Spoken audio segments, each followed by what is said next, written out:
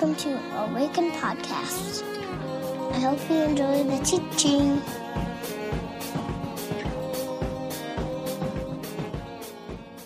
Well, friends, it is my pleasure to invite our good friend Dave Berge to speak and teach us from the Word. And if you don't know Dave, he is a fellow Covenant church planter. He's planted a church in South Minneapolis called City of Lakes. Micah and I have visited. Definitely a kindred spirit, not only with personally, but Awaken and City of Lakes. And we're just so fortunate to have you, Dave. And if it's okay, I'd love to pray for you kind of as you... That would be awesome. And why don't let's all stand and pray for Dave. God, we thank you so much for this opportunity to hear from you. And we trust that the things that you have been putting in place and maybe torquing in Dave's heart into a position that can hear from you, God, we are expectant. We anticipate that your Spirit is present. And God, would you give us an openness? Would you peel back the layers of our heart that have become deaf or numb or unable to hear what you want to say today? God, thank you for Dave. Thank you for his wife, Amy, and their kids. Thank you for City of Lakes. Would you bless their community as they are just out of the gate. And so, God, we thank you for this time together today. In Jesus' name, amen. Yeah, this is my actually second time preaching at Awaken. The first time was, I think, in October. It was during the all-church retreat. So most of you were probably not here, which kudos to you. You either went to the retreat or you said, everyone else is on retreat, so I'm not going to church this Sunday. But it is just a thrill to be here, and I have such an affinity for you all and your mission and your vision. And you guys are like the older brother who City of Lakes, aspires to be like. And so when Micah asked me to preach, I was just tickled at the proposition to do so and to continue in your sermon series to kind of set the table for Easter, which is, of course, the big one every single year. And so it's exciting. So I'm going to set the table a little bit. And so that means going to 2 Corinthians 4 and verses 7 through 9. And so it'll be up on the screen as I read.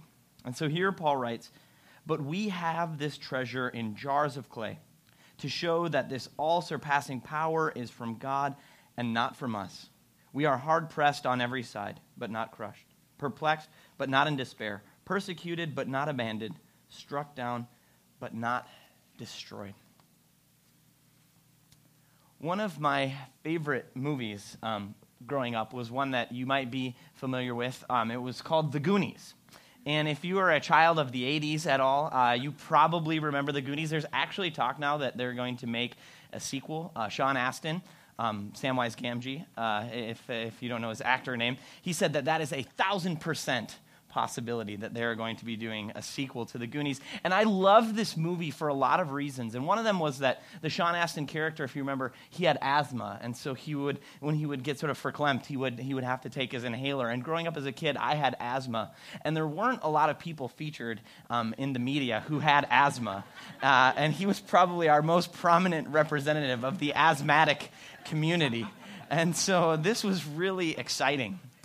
And I was probably like 5 years old when I saw The Goonies for the first time. And there was one point where I had to kind of turn away from the screen. And that's when they showed the character Sloth, who absolutely terrified me. But he won me over, when he goes, "Hey, you guys," and you're just like, Sloth is not scary. He's actually one of the good guys. And so one of the coolest parts about The Goonies is that it's all about this treasure hunt, right? They're going to destroy their neighborhood unless they can come up with the money to save it. And so these kids discover this underground lair, and so they're off to find the treasure of One-Eyed Willie. And as a kid, there's nothing cooler than treasure hunts because it's not just about finding all of this money so that your wildest dreams can come true. It's also about solving a mystery. And at the end, you find out that it's actually unraveling the mystery that was the treasure. And that sounds lame, kind of like, the journey is the destination. But it's true. And so that's how buried treasure works. That the treasure that you discover is the journey of discovering the treasure. And so this morning, I am going to ask you to join me on a treasure hunt. Who's excited? Yeah. And so treasure is what we're after. And treasure is what Paul says to the Corinthians that they have or they've found. Maybe a better way to say it is that through the working of the Holy Spirit, this treasure has found them. But what is the treasure? One of the fascinating things that I learned in studying for this passage is the Greek word for treasure. And it's one that I think when we see it etymologically, we'll all be like, oh, I've heard that word before. I've seen it before. And so the word for treasure in Greek is thesaurus, which sounds a lot like thesaurus. And so that's the English word for the thing that I look at when I've been using the same word too many times, and so I need a new word for some variety and to sound a little bit smarter. And so that's what a thesaurus is. So how do we get from the Greek thesaurus to the English word treasure? And one of the interesting things in studying the etymology of the word thesaurus is that it meant something different until the mid-1800s when Rouget, or Roget, as I like to say, that thesaurus, the famous thesaurus that's still in wide circulation, until that time it had a much broader meaning. And so if you were to talk about a thesaurus, it basically meant you were talking about an encyclopedia or a dictionary or something like that. And so I think that this is actually much closer to what the word originally meant in Greek than the limited way that we use the word now. And so in ancient Greek, the word thesaurus referred to a storehouse or a chest where treasure was kept. And so eventually its meaning was transferred to the contents of that chest. And so it was the treasure that was stored in those places. So you can think of like Aladdin and the Cave of Wonders that he discovers. And you get the idea. That's what a thesaurus was. That's what a treasure chest was. And so the reason that later in English it could be used to denote an encyclopedia is because that was the place where all of the treasures of human knowledge and understanding were supposed to be held. And so I think that's what Paul is getting at when he talks about the treasure that the Corinthians have.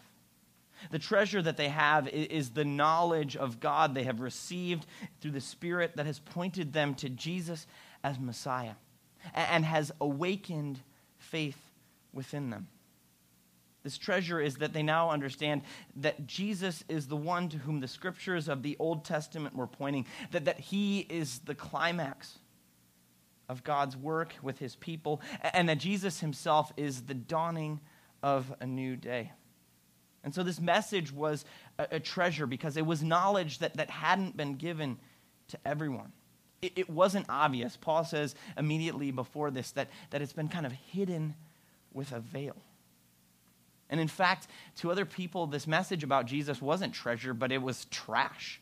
It was foolishness to be discarded, or it was so dangerous that it actively needed to be suppressed. We need only remember that that's how Paul himself first heard this so-called good news about Jesus, when he was a persecutor of the church. But now the Corinthians have received the knowledge of God that comes through Jesus, and they have believed, and now they know something, and someone that is of infinite value. Because it's through him that they can experience communion with the creator of the universe, that they can receive forgiveness and have this Spirit-empowered, abundant life. And so discovering the infinite knowledge and love of God in and through Jesus, that is their treasure. Knowledge that would fill innumerable encyclopedias. Priceless love that would overflow multitudinous, and I use a thesaurus to look up that word for a lot, multitudinous caves of wonder. And so that's the treasure that they have received, this knowledge of who Jesus is, what he's done, and how he is going to work through them to transform the world. But the question when you get treasure is, what are you going to do with it? Where are you going to store it? And so the question with this treasure that the Corinthians has received is, where is God going to store the treasure that he has deposited into the world in Jesus? And so when we have something valuable, where do we store it? A safe, right? That is a very common place to store stuff. A safety deposit box is another place that you put valuable stuff. If you're Scrooge McDuck, you store your treasure in an amazing vault where you can swim in your money. which as a child was just like the most amazing image possible. But God has chosen to deposit this treasure into jars of clay. Not the band. I'm not going to sing, if I can't swim after 40 days in my mind. Okay, jars of clay. God has deposited this treasure into earthenware pots. And those pots represent us. We are the jars of clay. And so clay pottery was the sort of disposable dishware of its day. It was the plastic cups and the paper plates and the plastic silverware. And so people used it for any and everything.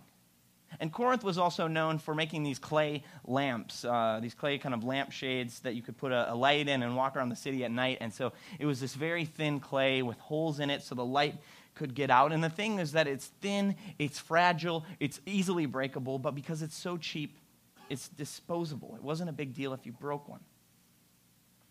There's this famous quote from Marshall McLuhan. It's probably become, kind of cliche at this point, but he was the godfather of communication studies. And so he famously remarked, I'm sure you've heard it, the medium is the message. And so what does this mean?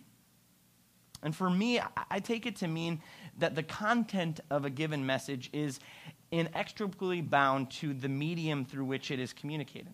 So if I tell you that I love you and I give you flowers, I am putting the content of love into the medium of flowers, not just my word. If I give you dead flowers, my intention is to deposit the meaning love into those flowers, but what's being communicated through that medium is that I'm kind of a jerk. And so that's kind of what I think as the example of the medium is the message, that the means through which we communicate communicates as much as the content of the words or message themselves. And so God has given the world this invaluable gift, this treasure in Jesus Christ. And he has entrusted the message about Jesus to people like the Corinthians, who, to put it nicely, were nothing special. They were clay jars. And so the question is, why would God do that?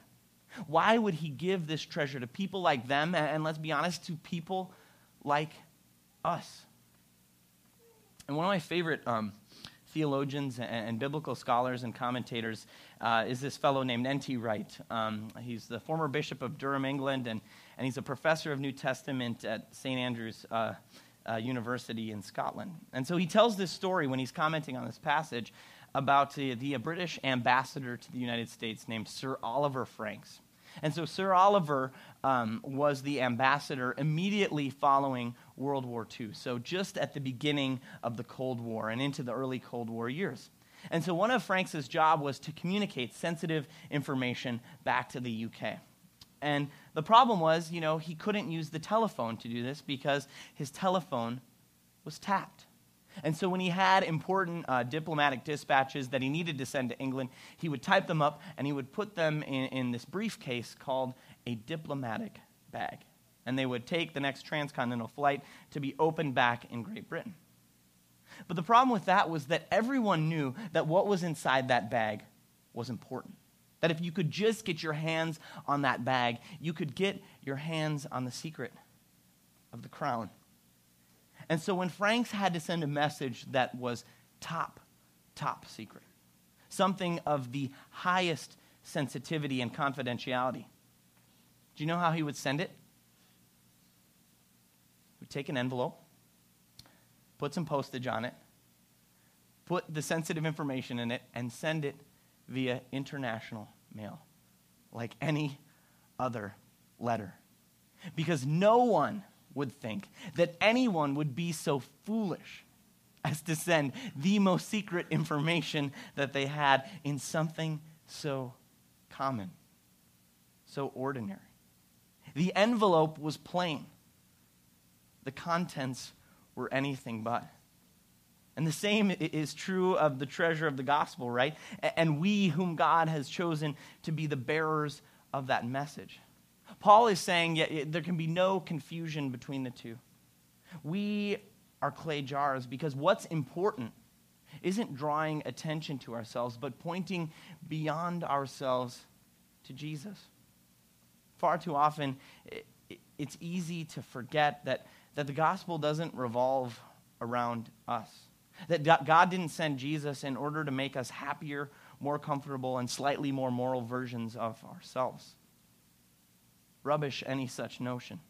See, God has deposited the treasure of the gospel in us in order to communicate something about the message itself. Jesus takes what is ordinary, common, worn out, and even broken, and he makes it of surpassing value. God takes what is disposable and makes it indispensable. That God places his treasure in clay jars doesn't mean that God's glory is seen in spite of our brokenness. But it's through our very brokenness that the glory of God is made most manifest. One of the things that happens when you're seeking to become a church planter, and Micah went through this, and now he's actually on the other end of kind of leading these training sessions, and that's how I got to know him, is we do something called an assessment center. And so when you go through an assessment center as a church planter, it's really the Covenant's opportunity to put you through the paces, to ask you about your life, about your ministry experience, about the gifts and the call that you have, to see if this particular calling, this particular vocation of planting a new congregation is a good fit for you with your skills, with your call, with your giftedness at this time in your life. And so you're asked to answer a lot of questions about yourself. I mean, the Covenant wants to know because they're putting not just their name, but their resources behind it.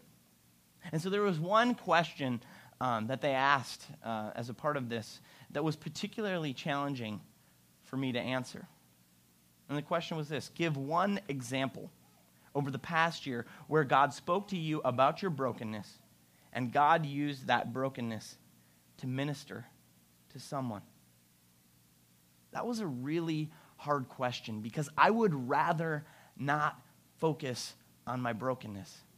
Thank you very much. And especially when I'm seeking to be affirmed as a church planter, I'm trying to put my best foot forward and tell you about how awesome I am and all the gifts God has given me and how he's given me this call and this vision and how I'm going to do all of these great things with these people to make an impact for God and his kingdom.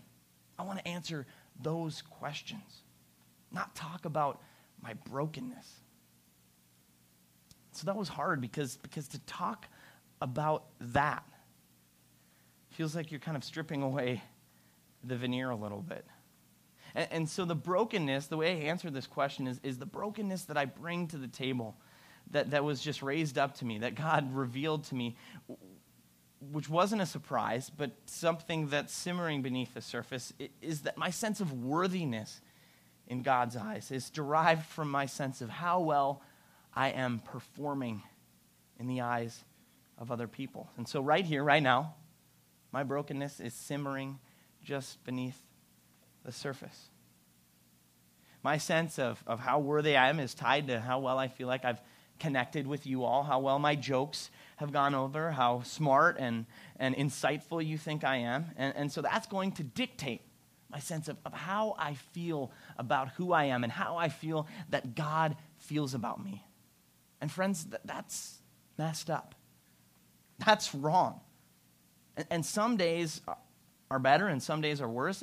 And it's an insecurity that plays into defensiveness because when you base your sense of self-worth on performance, when you receive criticism, it's not just about something you've done, it's about who you are. And so criticism takes on these kind of ontological ramifications, calling into question your very sense of self. That's tough.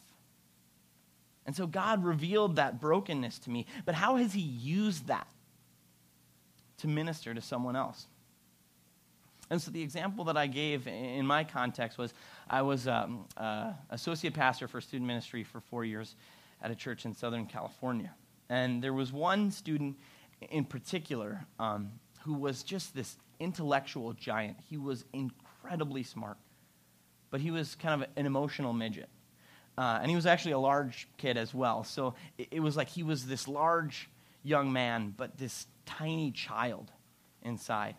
And so often he felt awkward about being sort of this big, kind of uncoordinated kid who wasn't athletic and wasn't necessarily the most popular, kind of the butt of some jokes. And so he used his intelligence as this kind of tool to build himself up, but also to tear other people down in ways that were sometimes arrogant and hurtful. And so I saw myself in his insecurities. I wasn't anywhere near as smart as him. But I saw that it was from his performance in school that he derived his sense of self and worthiness, and that he didn't feel like he was lovable just because of who he was. And so, honestly, I don't feel like I did, that much to him, other than to, call him out a couple of times for using his smarts as a weapon, and to just walk with him and be there for him and meet with him and have coffee for him and be in relationship and just affirm that I cared about him. Not because he was getting A's on all his tests or because he was getting into great colleges, but just because he was a cool kid who I could relate to. And I understood what it felt like to feel unworthy. And so that was my brokenness. And I walked with him just in that. And I saw him grow in grace. And I saw him start using his smarts less as a weapon, but just as something to help other people, to tutor his peers who were struggling in school. And as he felt more secure, he bragged less. And I saw this amazing transformation over the course of 2 years. And it was beautiful. Someone growing up, not just getting more mature, but maturing in their faith. And so that we have this treasure in clay jars means that God doesn't want us to hide from our junk. He wants to work through it. And that's why Paul can say that despite all of the thoroughly awful circumstances that he's been through, whether it's been being beaten to an inch of his life or the very emotionally wrenching and draining fight that he has had with this very Corinthian church receiving the letter, through all of those things, Paul says that there has been pain, but God has been at work all along. I think that's what Paul is getting at when he writes, we are hard pressed on every side. And we are hard pressed, brothers and sisters. There is pressure to conform to the norm coming from every angle, from our families and our jobs and our culture and our church. But most of the time that pressure is coming from ourselves. And so we are pressed on every side. And sometimes it feels like we are going to suffocate. But this treasure says that we are not crushed. We are perplexed, Paul writes, meaning we can't make sense of things sometimes. And which one of us, if we are honest, hasn't looked at the world sometimes and gone, where is God in this? Where is God in a world that is filled with Syrias and Rwandas and Afghanistans and Guantanamo Bays? And closer to home, where is God when we've lost our jobs or our homes or our spouses or people who we love? Where's God when we just feel lost? We're perplexed. We don't get it. It doesn't make sense how a good and powerful God could be at work at any of this. But when we look at Jesus, when we look at this treasure, we see the cross, and we see that God hasn't abandoned us in this mess, but that God loves this mess so much that he has fully identified with it by entering into it. Not to get rid of it, but to make it new by taking the weight of what perplexes us upon himself. And then somehow we know that it all makes sense, even if it isn't logical. And that's why Paul says we are not given over to despair, at least not forever. And Paul says we are persecuted. And the great irony of this is that Paul, the great persecutor of the church, is himself experiencing persecution. And if we need any more evidence that God can work in and through our brokenness, we need look no further than Paul. Paul sought to destroy the church, but God broke him in order to build up his people. God does not abandon his people, and Paul, the persecuted ex-persecutor, is living proof of that. And lastly, Paul says, we are struck down. But the good news is that we are not destroyed, even though as jars of clay, we are exceedingly fragile. We are not destroyed because the treasure that we have is the good news that the powers of darkness did their worst to Christ. They struck him to the ground and crowned him with thorns. They stuck him to a cross between two criminals, and they stuffed him into a grave and rolled a stone in front of it. They poured out the full measure of destruction upon him, and they still couldn't break him. And because we belong to Jesus, they will never break us. We might be struck down, but we will not be destroyed. Even when it seems like our lives have shattered into a million pieces, God can and will put us back together. So what it means to have this treasure is that we, the broken vessels that we are, let the glory of God shine through the cracks. Because it's the cracks that let the light of God's grace shine out of us. So ask yourself, friends, where is God speaking to you about your own brokenness? And more than that, how is or how can God use that brokenness to minister to someone else? Those are hard questions, but marinate on them. And remember that we have this treasure in clay jars to show that this all-surpassing power, this power that cannot be stopped or tamed, is from God. And it's not from us. And that's good news. In the name of the Father, Son, and Holy Spirit, amen. Will you pray with me? Lord God, we thank you for this treasure that we have received in Jesus Christ. God, we thank you that through our brokenness, your perfect power is made manifest. And so, God, where we need your grace most, in those cracks in our lives and hearts, we pray that your light would shine with a light that is not able to be extinguished. We pray these things in the name of your Son, our Lord and our Savior. Amen.